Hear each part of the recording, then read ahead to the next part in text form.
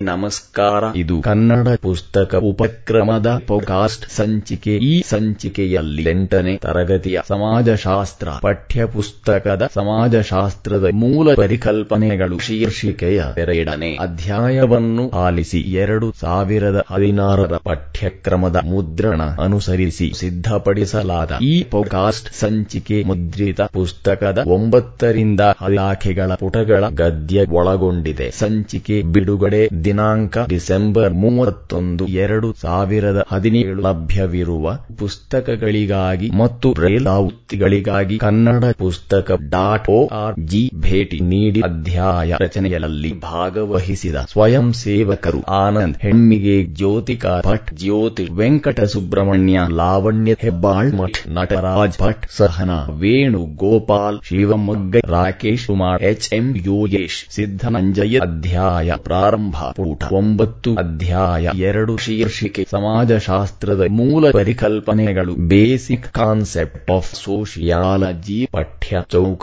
ಆರಂಭ. ಅಧ್ಯಾಯದಲ್ಲಿ ಕಲಿಯುವ ಅಂಶಗಳು. 1. ಸಮಾಜದ ಅರ್ಥ ಮತ್ತು ಪ್ರಕಾರಗಳ ಬಗ್ಗೆ ತಿಳಿಯುವುದು. 2. ಸಾಮಾಜಿಕ ಸಮೂಹಗಳನ್ನು ಅರ್ಥ ಮಾಡಿಕೊಳ್ಳುವುದು. 3. ಸಾಮಾಜಿಕ ಸಮೂಹಗಳ ಅರ್ಥ ಮತ್ತು ವಿಧಗಳನ್ನು ತಿಳಿದುಕೊಳ್ಳಲಾಗುವುದು. 4. ಸಮುದಾಯದ ಅರ್ಥ ಮತ್ತು ಗುಣಲಕ್ಷಣಗಳು ಯಾವುವು ಎಂಬುದನ್ನು ಅರ್ಥ ಮಾಡಿಕೊಳ್ಳಲಾಗುವುದು. 5. ಸಂಘಟನೆ ಅರ್ಥ ಮತ್ತು ಗುಣಲಕ್ಷಣಗಳನ್ನು ತಿಳಿಯುವುದು. 6. ಸಾಮಾಜಿಕ ಸಂಸ್ಥೆಗಳ ಬಗ್ಗೆ ಚರ್ಚೆ ಮಾಡಲಾಗುವುದು. ಪಠ್ಯ ಚೌಕ. ಪೀಠಿಕೆ. ಮಾನವರು ಸಮಾಜ ಜೀವಿಗಳು ತಮ್ಮ ಬೇಡಿಕೆಗಳನ್ನು ಸಮಾಜದ ಚೌಕಟ್ಟಿನಲ್ಲಿಯೇ ಡೇರಿಸಿಕೊಳ್ಳಬೇಕಾಗುತ್ತದೆ. ಹಲವಾರು ವ್ಯಕ್ತಿಗಳಿಂದ ಕೂಡಿದ ಸಮೂಹವನ್ನು ಸಮಾಜ ಎನ್ನಬಹುದು. ಈ ಸಮಾಜವು ಪರಸ್ಪರ ಕೊಡುವ ಹಾಗೂ ಪಡೆಯುವ ಸಾಮಾಜಿಕ ಸಂಬಂಧಗಳ ಮೇಲೆ ನಿಂತಿದೆ. ಆಸಕ್ತಿ, ಅಭಿರುಚಿ, ಕಾರ್ಯಕ್ಷಮತೆ, ಸಾಮರ್ಥ್ಯ, ವಯೋಮಾನ ಹಾಗೂ ಲಿಂಗ ಭೇದ ಮೊದಲಾದ ಸಾಮಾಜಿಕ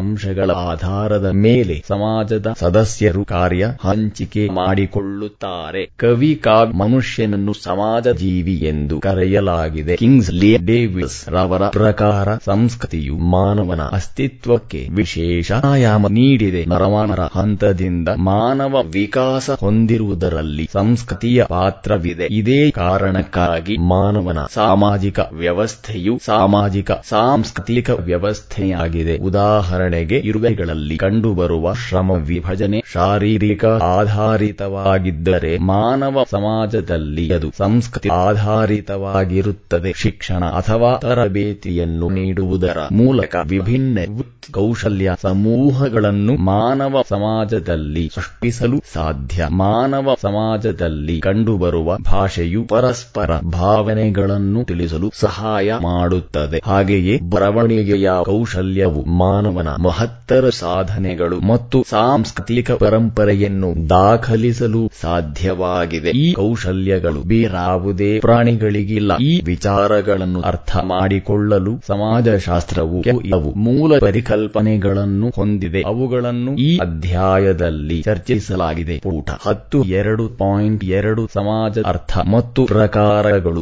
ಶೀರ್ಷಿಕೆ ಸಮಾಜದ ಅರ್ಥ. ಸಮಾಜ ಎಂಬ ಪದದ ಸಮಾನಾರ್ಥಕ ಶಬ್ದ ಸೊಸೈಟಿ. ಇದು ಲ್ಯಾಟಿನ್ ಭಾಷೆಯ ಸೋಷಿಯಸ್ ಪದದ ರೂಪವಾಗಿದೆ. ಇದರ ಅರ್ಥ ಒಡನಾಡಿತನ. ಒಡನಾಡಿಗಳಿಂದ ಕೂಡಿರುವುದೇ ಸಮಾಜ. ರೂಢಿ, ಪದ್ಧತಿಗಳು ಮತ್ತು ಕಾರ್ಯವಿಧಾನಗಳು, ಅಧಿಕಾರ ಮತ್ತು ಪರಸ್ಪರ ಸಹಾಯ, ಮಾನವನ ನಡತೆಯ ಮೇಲಿನ ನಿಯಂತ್ರಣ ಮತ್ತು ಸ್ವಾತಂತ್ರ್ಯ ಇವೆಲ್ಲವುಗಳನ್ನು ಒಳಗೊಂಡ ವ್ಯವಸ್ಥೆಯೇ ಸಮಾಜ. ಸಮಾಜವು ಸಾಮಾಜಿಕ ಸಂಬಂಧಗಳ ಬಲೆ. ವ್ಯಕ್ತಿಗಳ ನಡುವೆ ಪರಸ್ಪರ ಅರಿವನ್ನು ಆಧರಿಸಿದ ಸಂಬಂಧವೇ ಸಾಮಾಜಿಕ ಸಂಬಂಧ. ಉದಾಹರಣೆಗೆ ಬೆಂಕಿ, ಹೊಗೆ, ನೆಲಚ್ಚಿ ಇವುಗಳ ನಡುವಿನ ಸಂಬಂಧವು ಸಾಮಾಜಿಕ ಸಂಬಂಧವಲ್ಲ. ಇದು ಕೇವಲ ಜಡವಸ್ತುಗಳ ನಡುವಿನ ಸಂಬಂಧ. ತಾಯಿ ಮಕ್ಕಳು, ಪತಿ ಪತ್ನಿ, ಗೆಳೆಯ ಗೆಳತಿ, ಗುರು ಶಿಷ್ಯರು ಇವರ ನಡುವೆ ಇರುವ ಸಂಬಂಧ ಪರಸ್ಪರ ಅರಿವನ್ನು ಆಧರಿಸಿರುತ್ತದೆ. ಶೀರ್ಷಿಕೆ ಸಮಾಜದ ಪ್ರಕಾರಗಳು. ಸಮಾಜದಲ್ಲಿ ಅನೇಕ ಪ್ರಕಾರಗಳಿವೆ. ಅವು ಯಾವುವೆಂದರೆ 1. ಪ್ರಾಥಮಿಕ ಸಮಾಜ. ಬೇಟೆಯಾಡುವ ಹಾಗೂ ವಸ್ತುಗಳನ್ನು ಸಂಗ್ರಹಿಸುವ ಸಮಾಜವನ್ನು ಪ್ರಾಥಮಿಕ ಸಮಾಜ ಎನ್ನಬಹುದು. ಈ ಸಮಾಜದಲ್ಲಿ ಜನರು ಸರಳವಾದ ಜೀವನವನ್ನು ನಡೆಸುತ್ತಾರೆ. ಬೇಟೆಯಾಡ ಈಗಲ್ ಹಾಗೂ ಸಸ್ಯಜನ್ಯ ವಸ್ತು ಸಂಗ್ರಹಿಸಲು ಸರಳವಾದ ಆಯುಧಗಳನ್ನು ಬಳಸುತ್ತಾರೆ. ಜನರ ಗುಂಪು ಚಿಕ್ಕದಾಗಿರುತ್ತದೆ. ಇವರು ಸಾಮಾನ್ಯವಾಗಿ ತಲೆಮಾರಿಗಳಾಗಿ ಪ್ರಧಾನವಾಗಿರುತ್ತಾರೆ. ಇವರ ಸಮಾಜವು ಬಾಂಧವ್ಯದ ಮೇಲೆ ನೆಲೆ ನಿಳೆದು ನಿಲ್ಲುತ್ತದೆ. ಆಹಾರ ಉತ್ಪಾದನಾ ಕ್ರಮವು ಕೌಶಲ್ಯದಿಂದ ಕೂಡಿರುವುದಿಲ್ಲ. ಅಮೆಜಾನ್ ಅರಣ್ಯ ಪ್ರದೇಶಗಳಲ್ಲಿ ವಾಸಿಸುವ ಬುಡಕಟ್ಟು ಜನರು ಇಂದಿಗೂ ಕೂಡ ಪ್ರಾಥಮಿಕ ಸಮಾಜವನ್ನು ಹೊಂದಿದ್ದಾರೆ. ನಮ್ಮ ಭಾರತದ ಅಂಡಮಾನ್ ದ್ವೀಪದಲ್ಲಿ ವಾಸಿಸುವ ಜಾರವ ಜನರು ಕೂಡ ಇದೇ ರೀತಿ ಜೀವನವನ್ನು ನಡೆಸುತ್ತಾರೆ. 2 ಪ್ರಾಣಿ ಸಾಕಣೆ ಸಮಾಜ. ಈ ಸಮಾಜದಲ್ಲಿ ಸುಧಾರಿತ ಬೇಸಾಯ ಕ್ರಮಗಳನ್ನು ಅನುಸರಿಸುವುದರ ಜೊತೆಗೆ ಹಸು ಕೋಳಿ ಸಾಕಣೆ ಇನ್ನಿತರ ಕಸುಬುಗಳನ್ನು ಮಾಡುತ್ತಾರೆ. ಈ ಸಮಾಜದ ಅಗತ್ಯತೆಗಳನ್ನು ಪೂರೈಸಲು ವ್ಯಾಪಾರಿಗಳು, ಕರಕುಶಲಕರ್ಮಿಗಳು ಇರುತ್ತಾರೆ. ಭಾರತದಲ್ಲಿ ಇಂದಿಗೂ ಕುರಿ, ದನ, ಕೋಳಿ ಸಾಕಣೆಯು ಪ್ರಧಾನವಾದ ಉದ್ಯೋಗವಾಗಿದೆ. ಚಿತ್ರದುರ್ಗ, ಶಿರಾ, ಬೆಳಗಾವಿ ಮೊದಲಾದ ಕಡೆ 1000 ಕುರಿಗಳನ್ನು ಹೊಂದಿರುವ ಕುಟುಂಬಗಳನ್ನು ಕಾಣಬಹುದು. 3 ಕೃಷಿ ಸಮಾಜ. ಬೇಸಾಯವೇ ಪ್ರಧಾನವಾಗಿರುವ ಈ ಸಮಾಜದಲ್ಲಿ ಭೂಮಿಯನ್ನು ಉಳಲು ಪ್ರಾಣಿಗಳನ್ನು ಹಾಗೂ ಇತರೆ ಶಕ್ತಿ ಸಂಪನ್ಮೂಲಗಳನ್ನು ಜನರು ಬಳಸುತ್ತಾರೆ. ಅಪಾರವಾದ ಕೃಷಿ ಉತ್ಪಾದನೆಯನ್ನು ಮಾಡುತ್ತಾರೆ. ಕೃಷಿಯು ಭಾರತದ ಬಹುಸಂಖ್ಯಾತ ಜನರ ಬದುಕಿನ ಮೂಲವಾಗಿದೆ. ಇಂದಿಗೂ ಕೂಡ ನಮ್ಮ ದೇಶವನ್ನು ಕೃಷಿ ಪ್ರಧಾನ ದೇಶವೆಂದೂ ಕರೆಯಲಾಗುತ್ತದೆ. ಭತ್ತ, ರಾಗಿ, ಕಬ್ಬು, ಹತ್ತಿ ಕರ್ನಾಟಕದ ಪ್ರಮುಖ ಬೆಳೆಗಳಾಗಿವೆ. ಕೃಷಿಯು ಈಗ ಲಾಭದಾಯಕ ಉದ್ಯಮವಾಗಿಲ್ಲ, ಏಕೆಂದರೆ ಬಿತ್ತನೆ, ಬೀಜ, ಗೊಬ್ಬರ ಎಲ್ಲವನ್ನೂ ದುಬಾರಿ ಬೆಲೆಗೆ ಕೊಳ್ಳಬೇಕಾಗಿದೆ. ಇಷ್ಟರ ನಡುವೆಯೂ ಕೃಷಿ ಸಮಾಜವು ಸರಳವಾದ ಸಮಾಜವಾಗಿರುತ್ತದೆ. ಪುಟ 11 ಅಲ್ಲಿ ವಿವಿಧ ಬಗೆಯ ವೃತ್ತಿ ಕೌಶಲ್ಯಗಳು ಕಂಡುಬರುತ್ತವೆ. ಉದಾಹರಣೆಗೆ, ಗ್ರಾಮದಲ್ಲಿರುವ ಕಮ್ಮಾರರು, ಚಿನಿವಾರರು, ಮರಗೆ ಎಸಗಾರರು ಹಳ್ಳಿಯ ಅಗತ್ಯತೆಗಳನ್ನು ಪೂರೈಸುತ್ತಾರೆ. ಕಸುಬುಗಳನ್ನು ಪಾರಂಪರಿಕವಾಗಿ ರೂಢಿಸಿಕೊಂಡಿರುತ್ತಾರೆ. 4 ಕೈಗಾರಿಕಾ ಸಮಾಜ. ಕೈಗಾರಿಕಾ ಸಮಾಜ ಎಂದರೆ ಮಾನವರ ಶ್ರಮಕ್ಕೆ ಬದಲಾಗಿ ಯಂತ್ರಗಳನ್ನು ಬಳಸಿಕೊಂಡು ವಸ್ತುಗಳನ್ನು ತಯಾರಿಸುವುದಾಗಿದೆ. ಉದಾಹರಣೆಗೆ, ನಾವು ಹಾಕಿಕೊಂಡಿರುವ ಬಟ್ಟೆ, ದಿನನಿತ್ಯ ಬಳಸುವ ಸೋಪು, ಪೇಸ್ಟು, ಓಡಾಡುವ ಬಸ್ಸುಗಳು, ರೈಲು ಮೊದಲಾದವುಗಳು ಯಂತ್ರಗಳ ಸಹಾಯದಿಂದ ತಯಾರಿಸಲ್ಪಟ್ಟಿವೆ. ಕೈಗಾರಿಕಾ ಸಮಾಜವೆಂದರೆ ಹಳ್ಳಿಯಂತೆ ಸರಳವಾಗಿರುವುದಿಲ್ಲ. ಬೆಂಗಳೂರು, ಕಲಬುರ್ಗಿ, ಬಾಂಬೆ, ಹುಬ್ಬಳ್ಳಿ, ಚೆನ್ನೈನಂತೆ ದೊಡ್ಡ ದೊಡ್ಡ ನಗರಗಳನ್ನು ಒಳಗೊಂಡಿರುತ್ತದೆ. ಸಾಮಾನ್ಯವಾಗಿ ನಗರದ ಕುಟುಂಬಗಳಲ್ಲಿ ಗಂಡು ಮತ್ತು ಹೆಣ್ಣು ಇಬ್ಬರು ದುಡಿಯುತ್ತಾರೆ. ಕೈಗಾರಿಕಾ ಸಮಾಜವು ಗಡಿಬಿಡಿಯಿಂದ ಕೂಡಿರುತ್ತದೆ. ಉದ್ಯೋಗಾವಕಾಶಗಳಂತಹ ಅನುಕೂಲಗಳ ಜೊತೆಗೆ ಬಡತನ ಮತ್ತು ಮಾನಸಿಕ ಒತ್ತಡದಂತಹ ಅನಾನುಕೂಲಗಳು ಇರುತ್ತವೆ. ಮುಂದಿನ ದಿನಗಳಲ್ಲಿ ಕೈಗಾರಿಕಾ ಸಮಾಜವು ಬಹಳ ದೊಡ್ಡದಾಗಿ ಬೆಳೆಯಲಿದೆ. 5 ಕೈಗಾರಿಕೋತ್ತರ ಸಮಾಜ. ನೀವು ಆಗಾಗ ಸಾಫ್ಟ್ವೇರ್ ಇಂಜಿನಿಯರ್, ಸಿಲಿಕಾನ್ ವ್ಯಾಲಿ, ಮಾಹಿತಿ ಮತ್ತು ತಂತ್ರಜ್ಞಾನ ಮೊದಲಾದ ಪದಗಳನ್ನು ಸಾಕಷ್ಟು ಕೇಳಿರಬಹುದು. ಸಿಲಿಕಾನ್ ವ್ಯಾಲಿ ಎಂದರೆ ಅಮೆರಿಕಾದಲ್ಲಿರುವ ಮಾಹಿತಿ ತಂತ್ರಜ್ಞಾನ ಪ್ರದೇಶವಾಗಿದೆ. ಎಲೆಕ್ಟ್ರಾನಿಕ್ ಸಿಟಿ ಎಂದರೆ ಬೆಂಗಳೂರು, ಹೊಸೂರು ರಸ್ತೆಯಲ್ಲಿರುವ ಮಾಹಿತಿ ತಂತ್ರಜ್ಞಾನ ಕೇಂದ್ರವಾಗಿದೆ. ಕೈಗಾರಿಕೆಗಳನ್ನೊಳಗೊಂಡ ಪ್ರದೇಶವಾಗಿದೆ. ಇಲ್ಲೆಲ್ಲ ಕೈಗಾರಿಕಾ ಸಮಾಜದಂತೆ ಯಾವುದೇ ವಸ್ತುಗಳನ್ನು ಉತ್ಪಾದಿಸುವುದಿಲ್ಲ, ಬದಲಾಗಿ ಮಾಹಿತಿ ತಂತ್ರಜ್ಞಾನದ ಸೇವೆಯನ್ನು ಒದಗಿಸಲಾಗುತ್ತದೆ. ನಾವು ಬಳಸುವ ಟಿವಿ, ಕಂಪ್ಯೂಟರ್ ಮೊದಲಾದವುಗಳಿಗೆ ಬೇಕಾದ ಪ್ರೋಗ್ರಾಂಗಳನ್ನು ರೂಪಿಸಲಾಗುತ್ತದೆ. ಕೈಗಾರಿಕೋತ್ತರ ಸಮಾಜದಲ್ಲಿ ವಾಸಿಸುವ ಜನರು ಕೈಗಾರಿಕಾ ಸಮಾಜಕ್ಕಿಂತ ಬೇರೆಯದೇ ಆದ ಲಕ್ಷಣವನ್ನು ಹೊಂದಿರುತ್ತಾರೆ. ವಿವಾಹ ಪದ್ಧತಿಗೆ ಬದಲಾಗಿ ಕೂಡಿ ಬಾಳುವ ರೂಢಿಯನ್ನು ಮಾಡಿಕೊಂಡಿರುವುದನ್ನು ಕಾಣಬಹುದು. ಕೈಗಾರಿಕೋತ್ತರ ಸಮಾಜದಲ್ಲಿ ಜನರು ಜಾಗತಿಕ ಸಂಪರ್ಕವನ್ನು ಹೊಂದಿರುತ್ತಾರೆ. ಉದಾಹರಣೆಗೆ, ನೀವು ನಿಮ್ಮ ತರಗತಿಯಲ್ಲಿ ಕುಳಿತು ಪ್ರಪಂಚದ ಯಾವ ಭಾಗದಲ್ಲಿರುವ ಜನರ ಜೊತೆ ಬೇಕಾದರೂ ಮಾತನಾಡಬಹುದು. ಆನ್ಲೈನ್ ನಲ್ಲಿ ಪಾಠ ಕೇಳಬಹುದು ಇತ್ಯಾದಿ. 2.3 ಸಾಮಾಜಿಕ ಸಮೂಹಗಳು. ಅರ್ಥ ಮತ್ತು ವಿಧಗಳು. ನೀವು ಶಾಲೆಗೆ ಬಂದ ನಂತರ ಪ್ರಾರ್ಥನೆಗೆ ಮೊದಲು ಅಥವಾ ಊಟದ ಸಮಯದಲ್ಲಿ ಪುಟ್ಟ ಪುಟ್ಟ ಗುಂಪುಗಳಾಗಿ ಸೇರಿರುತ್ತೀರ. ನೀವು ಏಕೆ ಒಂಟಿಯಾಗಿ ಒಬ್ಬರೇ ಕೂರುವುದಿಲ್ಲ? ಏಕೆಂದರೆ ನೀವು ಏನನ್ನು ಓದಿದ್ದೀರಿ, ಯಾವ ಗುರುಗಳು ಯಾವ ಪಾಠವನ್ನು ಮಾಡಿದರು, ಇತ್ತೀಚೆಗೆ ಯಾವ ಸಿನಿಮಾ ಬರುತ್ತಿದೆ ಮುಂತಾದ ವಿಚಾರಗಳನ್ನು ಹಂಚಿಕೊಳ್ಳಲು ನಿಮಗೆ ಇತರರ ಅವಶ್ಯಕತೆ ಇರುತ್ತದೆ. ಆಗ ನೀವು ನೀವು ಗುಂಪಾಗಿ ಸೇರಬೇಕಾಗುತ್ತದೆ. ಪ್ರಾರ್ಥನೆ ಮಾಡುವಾಗ ಅಥವಾ ನಿಮ್ಮ ಶಾಲೆಯ ಆಟದ ತಂಡವನ್ನು ಪ್ರೋತ್ಸಾಹಿಸುವಾಗ ಇಡೀ ಶಾಲೆಯ ಮಕ್ಕಳು ಒಟ್ಟಾಗಿ ಸೇರುತ್ತಾರೆ. ಹೀಗೆ ಪರಸ್ಪರ ಒಂದು ಉದ್ದೇಶಕ್ಕಾಗಿ ಗುಂಪುಗೂಡುವುದನ್ನೇ ಸಾಮಾಜಿಕ ಸಮೂಹ ಎನ್ನಬಹುದು. ಪುಟ 12 ಅಂದರೆ 2 ಅಥವಾ ಅದಕ್ಕಿಂತ ಹೆಚ್ಚಿನ ಜನರು ನಿರಂತರವಾದ ಬಾಂಧವ್ಯ ಹಾಗೂ ಏಕತೆಯ ಭಾವನೆಯನ್ನು ಹೊಂದಿರುವ ಗುಂಪನ್ನು ಸಾಮಾಜಿಕ ಸಮೂಹ ಎನ್ನಬಹುದು. ಸಾಮಾಜಿಕ ಸಮೂಹದ ಸದಸ್ಯರು ಒಬ್ಬರನ್ನೊಬ್ಬರು ಆಗಾಗ್ಗೆ ಭೇಟಿ ಮಾಡುವುದಲ್ಲದೆ ಸಮೂಹದಲ್ಲಿ ಹೆಚ್ಚಾಗಿ ಹೊಂದಿಕೊಳ್ಳುತ್ತಾರೆ. ಸಾಮಾಜಿಕ ಸಮೂಹದಲ್ಲಿ 2 ಬಗೆಗಳಿವೆ. ಅವು ಯಾವುವೆಂದರೆ ಪ್ರಾಥಮಿಕ ಸಮೂಹಗಳು, ಮಾಧ್ಯಮಿಕ ಸಮೂಹಗಳು. ಸಾಮಾಜಿಕ ಸಮೂಹಗಳ ವಿಧಗಳು. ಪ್ರಾಥಮಿಕ ಸಮೂಹಗಳೆಂದರೆ ಅತಿ ಹತ್ತಿರದ ಸಂಬಂಧಗಳನ್ನು ಹೊಂದಿರುವ ಜನರ ಗುಂಪು. ಇದಕ್ಕೆ ಉದಾಹರಣೆ ಎಂದರೆ ಅಣು ಕುಟುಂಬ, ಆತ್ಮೀಯ ಸ್ನೇಹಿತರ ಗುಂಪು ಮುಂತಾದವು. ಇಂತಹ ಸಮೂಹಗಳು ಸಾಮಾಜೀಕರಣದ ನಿಯೋಗಿಯಾಗಿರುತ್ತವೆ. ಪ್ರಾಥಮಿಕ ಸಮೂಹಗಳಲ್ಲಿ ನಮಗೆ ಪ್ರೀತಿ, ವಾತ್ಸಲ್ಯ, ರಕ್ಷಣೆ ದೊರೆಯುತ್ತದೆ. ಮಾಧ್ಯಮಿಕ ಸಮೂಹಗಳು ಇದು ಸಾಮಾಜಿಕ ಸಮೂಹದ ಮತ್ತೊಂದು ವಿಧ. ಮಾಧ್ಯಮಿಕ ಸಮೂಹವೆಂದರೆ ಅಷ್ಟೇನು ಆತ್ಮೀಯವಾದ ಸಂಬಂಧವಿಲ್ಲದ, ಆದರೆ ಯಾವುದಾದರೂ ಕೆಲಸ ಕಾರ್ಯಗಳನ್ನು ಸುಲಭವಾಗಿ ಮಾಡಲು ಸಾಧ್ಯವಿರುವಂತಹ ಸಂಬಂಧಗಳನ್ನು ಹೊಂದಿರುವ ಜನರ ಗುಂಪು. ಉದಾಹರಣೆಗೆ ನಿಮ್ಮ ಶಾಲೆಯ ಸಾಂಸ್ಕೃತಿಕ ಚಟುವಟಿಕೆಗಳನ್ನು ನಡೆಸುವ ಸಲುವಾಗಿ ವಿದ್ಯಾರ್ಥಿ ಸಂಘವನ್ನು ರಚಿಸಿದ್ದಾರೆ ಎಂದು ಇಟ್ಟುಕೊಳ್ಳೋಣ. ನೀವು 8ನೇ ತರಗತಿಯಲ್ಲಿದ್ದರೆ ನಿಮ್ಮ ವಿದ್ಯಾರ್ಥಿ ಸಂಘದ ಅಧ್ಯಕ್ಷರು 10ನೇ ತರಗತಿಯಲ್ಲಿ ಇರುತ್ತಾರೆ ಎಂದು ಭಾವಿಸೋಣ. ಆ ಸಂಘದ ಅಧ್ಯಕ್ಷ ಮತ್ತು ನೀವು ದಿನವೂ ಭೇಟಿ ಮಾಡದಿದ್ದರೂ ಸಹ ಯಾವುದಾದರೂ ಶಾಲಾ ಸಮಾರಂಭದಲ್ಲಿ ಪರಸ್ಪರ ಭೇಟಿಯಾಗಿ ಒಟ್ಟಿಗೆ ಕಾರ್ಯವನ್ನು ನಿರ್ವಹಿಸಿದ್ದೀರಿ. ಒಂದು ಕಾರ್ಯಕ್ಕಾಗಿ ಸಂಬಂಧವನ್ನು ಇಟ್ಟುಕೊಳ್ಳುವ, ಒಟ್ಟಿಗೆ ಕೆಲಸ ಮಾಡುವ ಗುಂಪನ್ನು ನಾವು ಮಾಧ್ಯಮಿಕ ಗುಂಪು ಎನ್ನಬಹುದು. ಪ್ರಾಥಮಿಕ ಸಮೂಹವು ಚಿಕ್ಕದಾಗಿದ್ದರೆ ಮಾಧ್ಯಮಿಕ ಸಮೂಹವು ದೊಡ್ಡದಾಗಿರುತ್ತದೆ. ಅಲ್ಲಿ ಮುಖಾಮುಖಿ ಸಂಬಂಧವಿದ್ದರೆ ಇಲ್ಲಿ ಪರೋಕ್ಷವಾದ ಸಂಬಂಧವಿರುತ್ತದೆ. 2.4 ಸಮುದಾಯದ ಅರ್ಥ ಮತ್ತು ಗುಣಲಕ್ಷಣಗಳು. ಅರ್ಥ: ನಿಮ್ಮ ಶಾಲೆಯಿಂದ ನೀವು ಎಂದಾದರೂ ಕರ್ನಾಟಕದ ಚಾಮರಾಜನಗರ ಜಿಲ್ಲೆಯ ಬಿಳಿಗಿರಿ ರಂಗನ ಬೆಟ್ಟಕ್ಕೆ ಭೇಟಿ ನೀಡಿದರೆ ಅಲ್ಲಿ ಸೋಲಿಗ ಬುಡಕಟ್ಟಿನ ಜನರನ್ನು ಭೇಟಿ ಮಾಡಬಹುದು.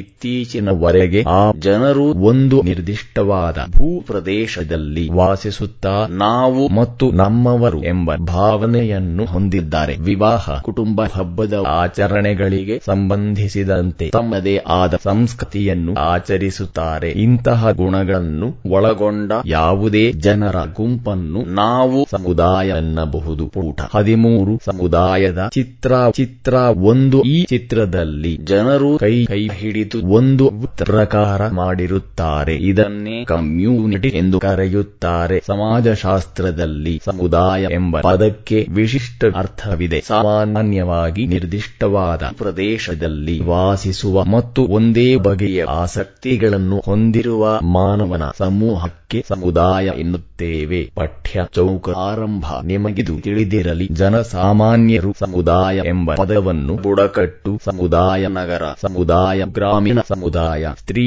ಸಮುದಾಯ, ಜಾತಿ ಸಮುದಾಯ ಎಂಬ ಶಿಥಿಲವಾದ ಅರ್ಥದಲ್ಲಿ ಬಳಸುತ್ತಾರೆ. ಪಠ್ಯ ಚೌಕ ಮುಕ್ತಾಯ. ಕಿರಿದಾದ ಅಥವಾ ಹಿರಿದಾದ ಸಮೂಹದ ಸದಸ್ಯರೆಲ್ಲರೂ ನಿರ್ದಿಷ್ಟವಾದ ಆಸಕ್ತಿಗಳನ್ನು ಮಾತ್ರ ಪೂರೈಸಿಕೊಳ್ಳದೆ ಒಂದು ಪ್ರದೇಶದಲ್ಲಿ ಎಲ್ಲರೂ ಒಂದಾಗಿ ಜೀವಿಸುತ್ತಾ ತಮ್ಮ ಸಾಮಾನ್ಯ ಜೀವನದ ಮೂಲಭೂತ ಬೇಡಿಕೆಗಳನ್ನು ಪೂರೈಸಿಕೊಳ್ಳುವುದಕ್ಕೆ ಸಮುದಾಯ ಎನ್ನುತ್ತಾರೆ. ಒಬ್ಬ ವ್ಯಕ್ತಿಯು ಸಾಮಾಜಿಕ ಸಂಬಂಧಗಳ ನೆಲೆಯಲ್ಲಿ ಮಾತ್ರ ಜೀವಿಸಲು ಸಾಧ್ಯ. ಕವಿ ಕಾವ್ಯ ಸಮುದಾಯವು ಯಾವುದಾದರೂ ಒಂದು ಸ್ಥಳದಲ್ಲಿ ಶಾಶ್ವತ ನೆಲೆ ಹೊಂದಿರುತ್ತದೆ. ಮೂಲಭೂತ ಬೇಡಿಕೆಗಳನ್ನು ಪೂರೈಸಿಕೊಳ್ಳಲು ಅಗತ್ಯವಾದ ಸಂಘ ಸಂಸ್ಥೆಗಳನ್ನು, ವ್ಯವಸ್ಥೆಯನ್ನು ಸಮುದಾಯದ ಸದಸ್ಯರು ಕಟ್ಟಿಕೊಂಡಿರುತ್ತಾರೆ. ತಾವು ನೆಲೆಸಿರುವ ನೆಲದ ಬಗ್ಗೆ ವಿಶೇಷ ಅಭಿಮಾನ ಬೆಳೆದಿರುತ್ತದೆ. ಅಂತಹ ಜನರ ಸಮೂಹವೇ ಸಮುದಾಯ. ಪಠ್ಯ ಚೌಕ ಆರಂಭ. ನಿಮಗಿದು ತಿಳಿದಿರಲಿ, ಸಮುದಾಯದಲ್ಲಿ ಆದಿವಾಸಿ ಸಮುದಾಯ, ನಗರ ಸಮುದಾಯ ಮತ್ತು ಗ್ರಾಮೀಣ ಸಮುದಾಯ ಎಂಬ 3 ವಿಧಗಳಿವೆ. ಪಠ್ಯ ಚೌಕ ಮುಕ್ತಾಯ. ಮುಕ್ತಾಯ.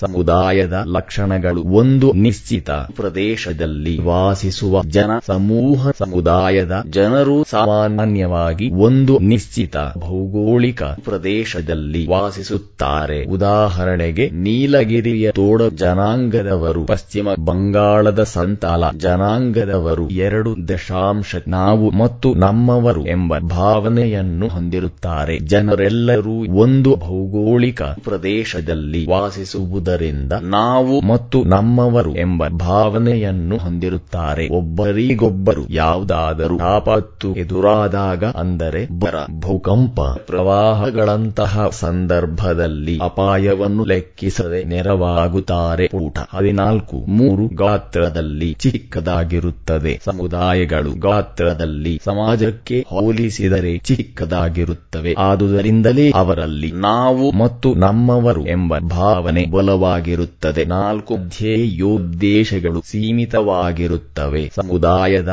ಜನರ ಧ್ಯೇಯೋದ್ದೇಶಗಳು ಸೀಮಿತವಾಗಿರುತ್ತವೆ. ಸಾಮಾನ್ಯವಾಗಿ ಈ ಜನರು ತಮ್ಮ ಮೂಲಭೂತ ಅಗತ್ಯಗಳಾದ ಆಹಾರ, ಉಡುಪು, ವಸತಿ ಮೊದಲಾದವುಗಳಿಗೆ ಹೆಚ್ಚಿನ ಗಮನ ನೀಡುತ್ತಾರೆ. 2.5 ಸಂಘಟನೆಯ ಅರ್ಥ ಮತ್ತು ಗುಣಲಕ್ಷಣಗಳು. ಅರ್ಥ: ನೀವು ವಾಸಿಸುವ ಪ್ರದೇಶದಲ್ಲಿ ಅಥವಾ ಗ್ರಾಮದಲ್ಲಿ ರೈತ ಸಂಘ ಅಥವಾ ದಲಿತ ಸಂಘ ಎಂಬ ಸಂಘಗಳ ಹೆಸರನ್ನು ಕೇಳಿರಬಹುದು. ಆಗ ಆ ಸಂಘವೆಂದರೇನು ಎಂದು ಯೋಚಿಸಿದ್ದೀರಾ? ದಲಿತ ಸಂಘ ಮತ್ತು ರೈತ ಸಂಘದ ಚಟುವಟಿಕೆಗಳಲ್ಲಿ ನಿಮ್ಮ ಚಿಕ್ಕಪ್ಪ, ದೊಡ್ಡಪ್ಪ, ತಾಯಿ, ತಂದೆ ಯಾರಾದರೂ ಈ ಸಂಘಗಳಲ್ಲಿ ಭಾಗವಹಿಸಿದ್ದಾರೆಯೇ? ಏಕೆಂದರೆ ಒಮ್ಮೆ ಕರಿಯಪ್ಪ ಎನ್ನುವ ವಿದ್ಯಾರ್ಥಿಯ ತಂದೆಯು ಬ್ಯಾಂಕಿನಲ್ಲಿ ಬೆಳೆಯನ್ನು ಹೆಚ್ಚಿಗೆ ಬೆಳೆಯುವ ಸಲುವಾಗಿ ಹಣವನ್ನು ಸಾಲವನ್ನಾಗಿ ತೆಗೆದುಕೊಂಡಿರುತ್ತಾರೆ. ಆ ವರ್ಷದಲ್ಲಿ ಮಳೆಯೂ ಹೆಚ್ಚಾಗಿ ಬೆಳೆದ ಬೆಳೆಯು ಕೈ ಹತ್ತಲಿಲ್ಲ. ಸಾಕಷ್ಟು ನಷ್ಟ ಉಂಟಾಯಿತು. ಬ್ಯಾಂಕಿನ ಅಧಿಕಾರಿಗಳು ಬಂದು ಕರಿಯಪ್ಪನ ತಂದೆಯನ್ನು ಸಾಲ ತೀರಿಸುವಂತೆ ಒತ್ತಾಯಿಸಿದರು. ಆಗ ರೈತ ಸಂಘದ ಸದಸ್ಯರೆಲ್ಲರೂ ಸೇರಿ ಬ್ಯಾಂಕಿನ ಅಧಿಕಾರಿಗಳ ಜೊತೆ ಸಭೆ ಸೇರಿ ಮುಂದಿನ ವರ್ಷ ಸಾಲ ತೀರಿಸುವುದಾಗಿ ಹೇಳಿ ಬ್ಯಾಂಕಿನ ಅಧಿಕಾರಿಗಳನ್ನು ಹಿಂದಕ್ಕೆ ಕಳುಹಿಸಿದರು. ಚಿತ್ರ 2. ಈ ಚಿತ್ರದಲ್ಲಿ ಜನರ ಸಮೂಹ ಕಾಣುತ್ತದೆ. ಇಲ್ಲಿ ಅನೇಕರು ದೊಡ್ಡ ಸಂಖ್ಯೆಯಲ್ಲಿ ಒಂದು ಮೇಲು ಸೇತುವೆಯ ಕೆಳಗೆ ಸೇರಿದ್ದಾರೆ. ಕೆಲವರು ಕೈಗಳನ್ನು ಎತ್ತಿ ಘೋಷಣೆ ಕೂಗುತ್ತಿರುವ ಹಾಗೆ ತೋರುತ್ತಿದೆ. ಚಿತ್ರ ಶೀರ್ಷಿಕೆ: ಜನರು ತಮ್ಮ ಹಕ್ಕುಗಳಿಗಾಗಿ ಸಂಘಟಿತರಾಗಿ ಹೋರಾಟ ಮಾಡುತ್ತಿರುವುದು. ಅದೇ ರೀತಿಯಾಗಿ ಊರಿನ ಜಮೀನ್ದಾರನೊಬ್ಬ ದಲಿತ ವ್ಯಕ್ತಿಯನ್ನು ಆಗಾಗ ಹೀಯಾಳಿಸುತ್ತಿದ್ದನು. ಅಂತಹ ಸಂದರ್ಭದಲ್ಲಿ ಜಮೀನ್ದಾರನಿಗೆ ಊರಿನ ಜನರು ದಲಿತ ಸಂಘದೊಂದಿಗೆ ಸೇರಿ ಬುದ್ಧಿಯನ್ನು ಹೇಳಿದರು. ಅದರಿಂದ ಬದಲಾವಣೆಗೊಳಗಾದ ಜಮೀನ್ದಾರನು ದಲಿತ ವ್ಯಕ್ತಿಗಳೊಂದಿಗೆ ಈಗ ಸಂತೋಷವಾಗಿ ಬಾಳುತ್ತಿದ್ದಾನೆ. ಈ ಉದಾಹರಣೆಯಿಂದ ನಾವು ಸಂಘಟನೆ ಎಂದರೇನು ಎಂದು ತಿಳಿದುಕೊಳ್ಳಬಹುದು. ಶೀರ್ಷಿಕೆ: ಹಾಗಾದರೆ ಸಂಘಟನೆ ಎಂದರೇನು? ಯಾವುದಾದರೂ ಒಂದು ನಿಶ್ಚಿತ ಉದ್ದೇಶಕ್ಕಾಗಿ ಇಲ್ಲವೇ ಸೀಮಿತ ಉದ್ದೇಶಗಳಿಗಾಗಿ ಒಂದುಗೂಡಿದ ಜನಸಮೂಹವೇ ಜನಸಂಘಟನೆ. ವ್ಯಕ್ತಿಯು ಬೇಡಿಕೆಗಳನ್ನು ಪೂರೈಸಿಕೊಳ್ಳಲು ಸಂಘಟಿತನಾಗುತ್ತಾನೆ. ಸಂಘಟನೆಯ ಬೇಡಿಕೆಗಳು ವೈಯಕ್ತಿಕವಾಗಿರದೆ ಸಾಮಾನ್ಯವಾಗಿರುತ್ತದೆ. ಸಾಮಾನ್ಯ ಆಸಕ್ತಿ ಹೊಂದಿದ ಜನರು ಒಂದಾಗಿ ಸಂಘಟನೆ. ಪುಟ 15 ಕಟ್ಟಿಕೊಳ್ಳುತ್ತಾರೆ. ಉದಾಹರಣೆಗೆ, ಒಬ್ಬ ದಲಿತ ವ್ಯಕ್ತಿಯ ಸಮಸ್ಯೆಯನ್ನು ಪರಿಹರಿಸಲು ಊರಿನ ಜನರೆಲ್ಲರೂ ಒಂದಾಗಿದ್ದಾರೆ. ಅಂದರೆ ಸಂಘಟನೆಯು ಎಲ್ಲರಿಗೂ ಒಳಿತನ್ನು ಉಂಟು ಮಾಡುತ್ತದೆ. ಅದು ಎಲ್ಲರಿಗೂ ಅನುಕೂಲ ಮಾಡುತ್ತದೆ. ಜನರು ಒಂದೆಡೆ ಸೇರಿದ ಮಾತ್ರಕ್ಕೆ ಅದು ಸಂಘಟನೆಯಾಗುವುದಿಲ್ಲ. ಉದಾಹರಣೆಗೆ, ಭಾಷಣವನ್ನು ಕೇಳಲು, ಕ್ರಿಕೆಟ್ ಆಟವನ್ನು ವೀಕ್ಷಿಸಲು ಸೇರಿದ ಜನಸಂದಣಿ ಸಂಘಟನೆ ಎನಿಸಿಕೊಳ್ಳಲಾರದು. ಜನರ ಸಮೂಹ ಉತ್ತಮ ಸಂಘಟನೆಯಾಗಬೇಕಾದರೆ ಕೆಳಕಂಡ ಅಂಶಗಳನ್ನು ಹೊಂದಿರಬೇಕು. ಶೀರ್ಷಿಕೆ: ಸಂಘಟನೆಯ ಗುಣಲಕ್ಷಣಗಳು. 1. ಸಂಘಟನೆಗೆ ನಿರ್ದಿಷ್ಟವಾದ ಗುರಿಗಳಿರುತ್ತವೆ. 2. ಸಂಘಟನೆಯ ಸದಸ್ಯರ ನಡುವೆ ಸಹಕಾರ ಹಾಗೂ ಅನ್ಯೋನ್ಯ ಭಾವನೆ ಇರುತ್ತದೆ. ಇದರಿಂದ ಕಾರ್ಯಗಳನ್ನು ಸುಸೂತ್ರವಾಗಿ ನಡೆಸಲು ಸಾಧ್ಯವಾಗುತ್ತದೆ. 3. ಜನರನ್ನು ಸಂಘಟಿಸಿ ನಾನಾ ಕಾರ್ಯಗಳನ್ನು ನಡೆಸುವ ಒಂದು ಉತ್ತಮ ವ್ಯವಸ್ಥೆಯಾಗಿದೆ. 4. ಸಂಘಟನೆಯು ಸದಸ್ಯರ ಹಾಗೂ ಅವರ ಕಾರ್ಯಕ್ಷೇತ್ರದ ಮೇಲೆ ಹಿಡಿತ ಸಾಧಿಸುವ ಕಾರ್ಯಸಾಧನೆ ಮಾಡುತ್ತದೆ. 2.6 ಸಾಮಾಜಿಕ ಸಂಸ್ಥೆಗಳು. ಅರ್ಥ ಮತ್ತು ಲಕ್ಷಣಗಳು. ಅರ್ಥ: ಮಕ್ಕಳೇ, ನಾವು ನೀವೆಲ್ಲರೂ ಸಾಮಾನ್ಯವಾಗಿ ಒಂದು ಕುಟುಂಬದಲ್ಲಿ ಮನೆಯಲ್ಲಿಯೋ ಆಶ್ರಮದಲ್ಲಿಯೋ ಹಾಸ್ಟೆಲ್ನಲ್ಲಿಯೋ ವಾಸಿಸುತ್ತೇವೆ. ಉದಾಹರಣೆಗೆ ನೀವು ಹಾಸ್ಟೆಲ್ನಲ್ಲಿ ವಾಸಿಸುತ್ತಿದ್ದೀರಾ ಎಂದು ಭಾವಿಸೋಣ. ಹಾಸ್ಟೆಲ್ನಲ್ಲಿ ವಾಸಿಸುವಾಗ ನಾವು ಅನೇಕ ನಿಯಮಗಳನ್ನು ಪಾಲಿಸಬೇಕಾಗುತ್ತದೆ. ಸಮಯಕ್ಕೆ ಸರಿಯಾಗಿ ಏಳಬೇಕು, ವ್ಯಾಯಾಮ ಮಾಡಬೇಕು, ಶುಚಿಯಾದ ಬಟ್ಟೆಗಳನ್ನು ಧರಿಸಿ ಶಾಲೆಗೆ ಹೋಗಬೇಕು, ಸಮಯಕ್ಕೆ ಸರಿಯಾಗಿ ತರಗತಿಗೆ ಹಾಜರಾಗಬೇಕು ಮೊದಲಾದ ನಿಯಮಗಳನ್ನು ಅನುಸರಿಸಬೇಕಾಗುತ್ತದೆ. ಇಂತಹ ನಿಯಮಗಳನ್ನು ಪಾಲಿಸುವ ವ್ಯವಸ್ಥೆಯನ್ನು ಸಂಸ್ಥೆ ಎನ್ನುತ್ತಾರೆ. ಪಠ್ಯ ಚೌಕ ಪ್ರಾರಂಭ. ನಿಮಗಿದು ತಿಳಿದಿರಲಿ, ಸಾಮಾಜಿಕ ಸಂಸ್ಥೆಗಳಲ್ಲಿ ಪ್ರಾಥಮಿಕ ಸಂಸ್ಥೆ ಮತ್ತು ಮಾಧ್ಯಮಿಕ ಸಂಸ್ಥೆ ಎಂಬ ಎರಡು ಪ್ರಕಾರಗಳಿವೆ. ಪಠ್ಯ ಚೌಕ ಮುಕ್ತಾಯ. ಚಿತ್ರ 3 ಸರ್ಕಾರಿ ಶಿಕ್ಷಣ ಸಂಸ್ಥೆ. ಈ ಚಿತ್ರದಲ್ಲಿ ಒಂದು ಸರ್ಕಾರಿ ಶಾಲೆಯ ಮುಂಭಾಗ ಕಾಣುತ್ತದೆ. ಎಲ್ಲಾ ಸರ್ಕಾರಿ ಶಾಲೆಗಳಂತೆ ಇದ್ದು ಹೆಂಚಿನ ಛಾವಣಿ ಇದೆ. ಮುಂಭಾಗದಲ್ಲಿ ಕಂಬಗಳಿವೆ ಹಾಗೂ ಗೋಡೆಯ ಮೇಲೆ ಭೂಪಟಗಳ ಚಿತ್ರವಿದೆ. ಪುಟ 16 ಸಮಾಜಶಾಸ್ತ್ರದಲ್ಲಿ ಸಾಮಾಜಿಕ ಸಂಸ್ಥೆಗಳ ಅಧ್ಯಯನಕ್ಕೆ ಮಹತ್ವದ ಸ್ಥಾನವಿದೆ. ಸಮಾಜಶಾಸ್ತ್ರವು ಸಾಮಾಜಿಕ ಸಂಸ್ಥೆಗಳನ್ನು ಅಧ್ಯಯನ ಮಾಡುತ್ತದೆ. ಉಪಶೀರ್ಷಿಕೆ ಸಾಮಾಜಿಕ ಸಂಸ್ಥೆಯ ಗುಣಲಕ್ಷಣಗಳು. 1 ಸಾಮಾಜಿಕ ಸ್ವರೂಪ. ಸಂಸ್ಥೆಗಳು ಜನರ ಸಾಮೂಹಿಕ ಪ್ರಯತ್ನದ ಫಲವಾಗಿ ಅಸ್ತಿತ್ವಕ್ಕೆ ಬಂದಿರುತ್ತವೆ. ಅವು ಸಮೂಹ, ಸಮುದಾಯ ಹಾಗೂ ಸಮಾಜದಿಂದ ಸ್ಥಾಪಿತವಾಗಿವೆ. 2 ಸಾರ್ವತ್ರಿಕತೆ. ಸಾಮಾಜಿಕ ಸಂಸ್ಥೆಗಳು ಎಲ್ಲಾ ಕಾಲಕ್ಕೂ ದೇಶಗಳಿಗೂ ಅನ್ವಯಿಸುತ್ತವೆ. ಕವಿ ಕಾವ್ಯ ಇದು ಸಾರ್ವತ್ರಿಕವಾದುದು. 3 ಪ್ರಮಾಣೀಕೃತ ನಿಯಮಗಳು. ಕೆಲವಾರು ನಿಯಮಗಳಿಗೆ ಸಮಾಜದ ಮನ್ನಣೆ ಲಭಿಸಿರುತ್ತವೆ. ಜನರು ಅವುಗಳನ್ನು ಅನುಸರಿಸಿ ನಡೆಯುವಂತೆ ಸಮಾಜವು ಒತ್ತಾಯಿಸುತ್ತದೆ. ಅವುಗಳನ್ನು ಅನುಸರಿಸಿ ನಡೆದವರು ಸಮಾಜದ ಗೌರವಕ್ಕೆ ಪಾತ್ರರಾಗುತ್ತಾರೆ. ಉಲ್ಲಂಘಿಸಿದವರು ಸಮಾಜದ ದೂಷಣೆಗೆ ಗುರಿಯಾಗುತ್ತಾರೆ. 4 ಸಾಮಾಜಿಕ ಕಾರ್ಯತಂತ್ರ. ಜನರು ಸಾಮಾಜಿಕ ನಿರ್ವಹಣೆಗಾಗಿ ಸಾಮಾಜಿಕ ಸಂಸ್ಥೆಗಳ ವ್ಯೂಹವನ್ನು ರಚಿಸಿಕೊಂಡಿರುತ್ತಾರೆ. ಸಾಮಾಜಿಕ ಸುಭದ್ರತೆ ಅವುಗಳ ನೆರವಿನಿಂದ ಸಾಧ್ಯವಾಗುತ್ತದೆ. 5 ಸಾಮಾಜಿಕ ಹೊಂದಾಣಿಕೆ. ಸಾಮಾಜಿಕ ಜೀವನದಲ್ಲಿ ಹೊಂದಾಣಿಕೆಯು ಅಗತ್ಯ. ಸಂಸ್ಥೆಗಳ ಮೂಲಕ ವ್ಯಕ್ತಿಗಳು ಸಾಮಾಜೀಕರಣಕ್ಕೆ ಒಳಪಡುತ್ತಾರೆ. 6 ಸಾಮಾಜಿಕ ಸಂಸ್ಥೆಗಳು ಮೌಖಿಕ ಇಲ್ಲವೇ ಬರಹ ರೂಪದಲ್ಲಿರುತ್ತವೆ. ಆದಿವಾಸಿ ಸಮುದಾಯಗಳಲ್ಲಿ ಸಂಸ್ಥೆಗಳು ಬಹಳ ಮಟ್ಟಿಗೆ ಲಿಖಿತ ರೂಪದಲ್ಲಿರುತ್ತವೆ. ಆಧುನಿಕ ನಾಗರಿಕ ಸಮಾಜಗಳಲ್ಲಿ ಸಂಸ್ಥೆಗಳು ಲಿಖಿತ ಮತ್ತು ಲಿಖಿತ ರೂಪಗಳಲ್ಲಿರುತ್ತವೆ. 7 ಒಗ್ಗೂಡಿಸುವ ಸಂಕೇತಗಳು ಇವು. ಸಾಮಾಜಿಕ ಸಂಸ್ಥೆಗಳು ತಮ್ಮದೇ ಆದ ಸಂಕೇತಗಳನ್ನು ರೂಪಿಸಿಕೊಂಡಿರುತ್ತವೆ. ಈ ಸಂಕೇತಗಳಿಗೆ ನಿರ್ದಿಷ್ಟ ವ್ಯವಸ್ಥೆಗೆ ಸಂಬಂಧಿಸಿದ ವ್ಯಕ್ತಿಗಳು ಹಾಗೂ ಸಮೂಹಗಳನ್ನು ಒಗ್ಗೂಡಿಸುವ ಶಕ್ತಿ ಇರುತ್ತದೆ. ಉದಾಹರಣೆಗೆ ರಾಷ್ಟ್ರಗೀತೆ, ರಾಷ್ಟ್ರಲಾಂಛನ. ಈ ಸಂಸ್ಥೆಗಳು ದೇಶದ ಜನರನ್ನು ಒಗ್ಗೂಡಿಸುವ ಸಂಕೇತ ಸಂಸ್ಥೆಗಳಾಗಿವೆ. ಉಪಶೀರ್ಷಿಕೆ ಸಾರಾಂಶ. 1 ಹಲವಾರು ವ್ಯಕ್ತಿಗಳಿಂದ ಕೂಡಿದ ಸಮೂಹಗಳ ಗುಂಪು ಸಾಮಾಜಿಕ ವ್ಯವಸ್ಥೆ. 2 ಮಾನವ ಸಾಮಾಜಿಕ ವ್ಯವಸ್ಥೆಯು ಸಾಮಾಜಿಕ ಸಾಂಸ್ಕೃತಿಕ ವ್ಯವಸ್ಥೆಯಾಗಿದೆ. 3 ಜೀವಿಗಳ ನಡುವಿನ ಪರಸ್ಪರ ಅರಿವನ್ನು ಆಧರಿಸಿದ ಸಂಬಂಧವೇ ಸಾಮಾಜಿಕ ಸಂಬಂಧ. 4 2 ಅಥವಾ ಅದಕ್ಕಿಂತ ಹೆಚ್ಚಿನ ಜನರು ನಿರಂತರವಾದ ಬಾಂಧವ್ಯ ಹಾಗೂ ಏಕತೆಯ ಭಾವನೆಯನ್ನು ಹೊಂದಿರುವ ಸಮೂಹವೇ ಸಾಮಾಜಿಕ ಸಮೂಹ. 5 ಸಾಮಾನ್ಯವಾಗಿ ನಿರ್ದಿಷ್ಟವಾದ ಪ್ರದೇಶದಲ್ಲಿ ವಾಸಿಸುವ ಮತ್ತು ಒಂದೇ ಬಗೆಯ ಆಸಕ್ತಿಗಳನ್ನು ಹೊಂದಿರುವ ಮಾನವನ ಸಮೂಹಕ್ಕೆ ಸಮುದಾಯ ಎನ್ನುತ್ತೇವೆ. 6 ಯಾವುದಾದರೂ ಒಂದು ನಿಶ್ಚಿತ ಉದ್ದೇಶಕ್ಕಾಗಿ ಇಲ್ಲವೇ ಸೀಮಿತ ಉದ್ದೇಶಗಳಿಗಾಗಿ ಒಂದುಗೂಡಿದ ಜನಸಮೂಹವೇ ಜನಸಂಘಟನೆ. ಪುಟ 17 ಅಭ್ಯಾಸ ವಿಭಾಗ. 1 ಖಾಲಿ ಬಿಟ್ಟ ಸ್ಥಳಗಳನ್ನು ತುಂಬಿರಿ. 1 ಸಮಾಜ ಎಂಬ ಪದದ ಅರ್ಥ ಬಿಟ್ಟ ಸ್ಥಳ. 2 ಮಾನವನು ಬಿಟ್ಟ ಸ್ಥಳ ಆಗಿರುವುದರಿಂದ ಅವನು ಒಂಟಿಯಾಗಿರಲಾರ. 3 ಮಾನವ ಸಾಮಾಜಿಕ ವ್ಯವಸ್ಥೆಯು ಬಿಟ್ಟ ಸ್ಥಳ ವ್ಯವಸ್ಥೆಯಾಗಿದೆ. 4 ಸಾಮಾಜಿಕ ಸಂಸ್ಥೆಗಳ ಅಧ್ಯಯನವೇ ಬಿಟ್ಟ ಸ್ಥಳದ ಪ್ರಮುಖ ಕಾರ್ಯ.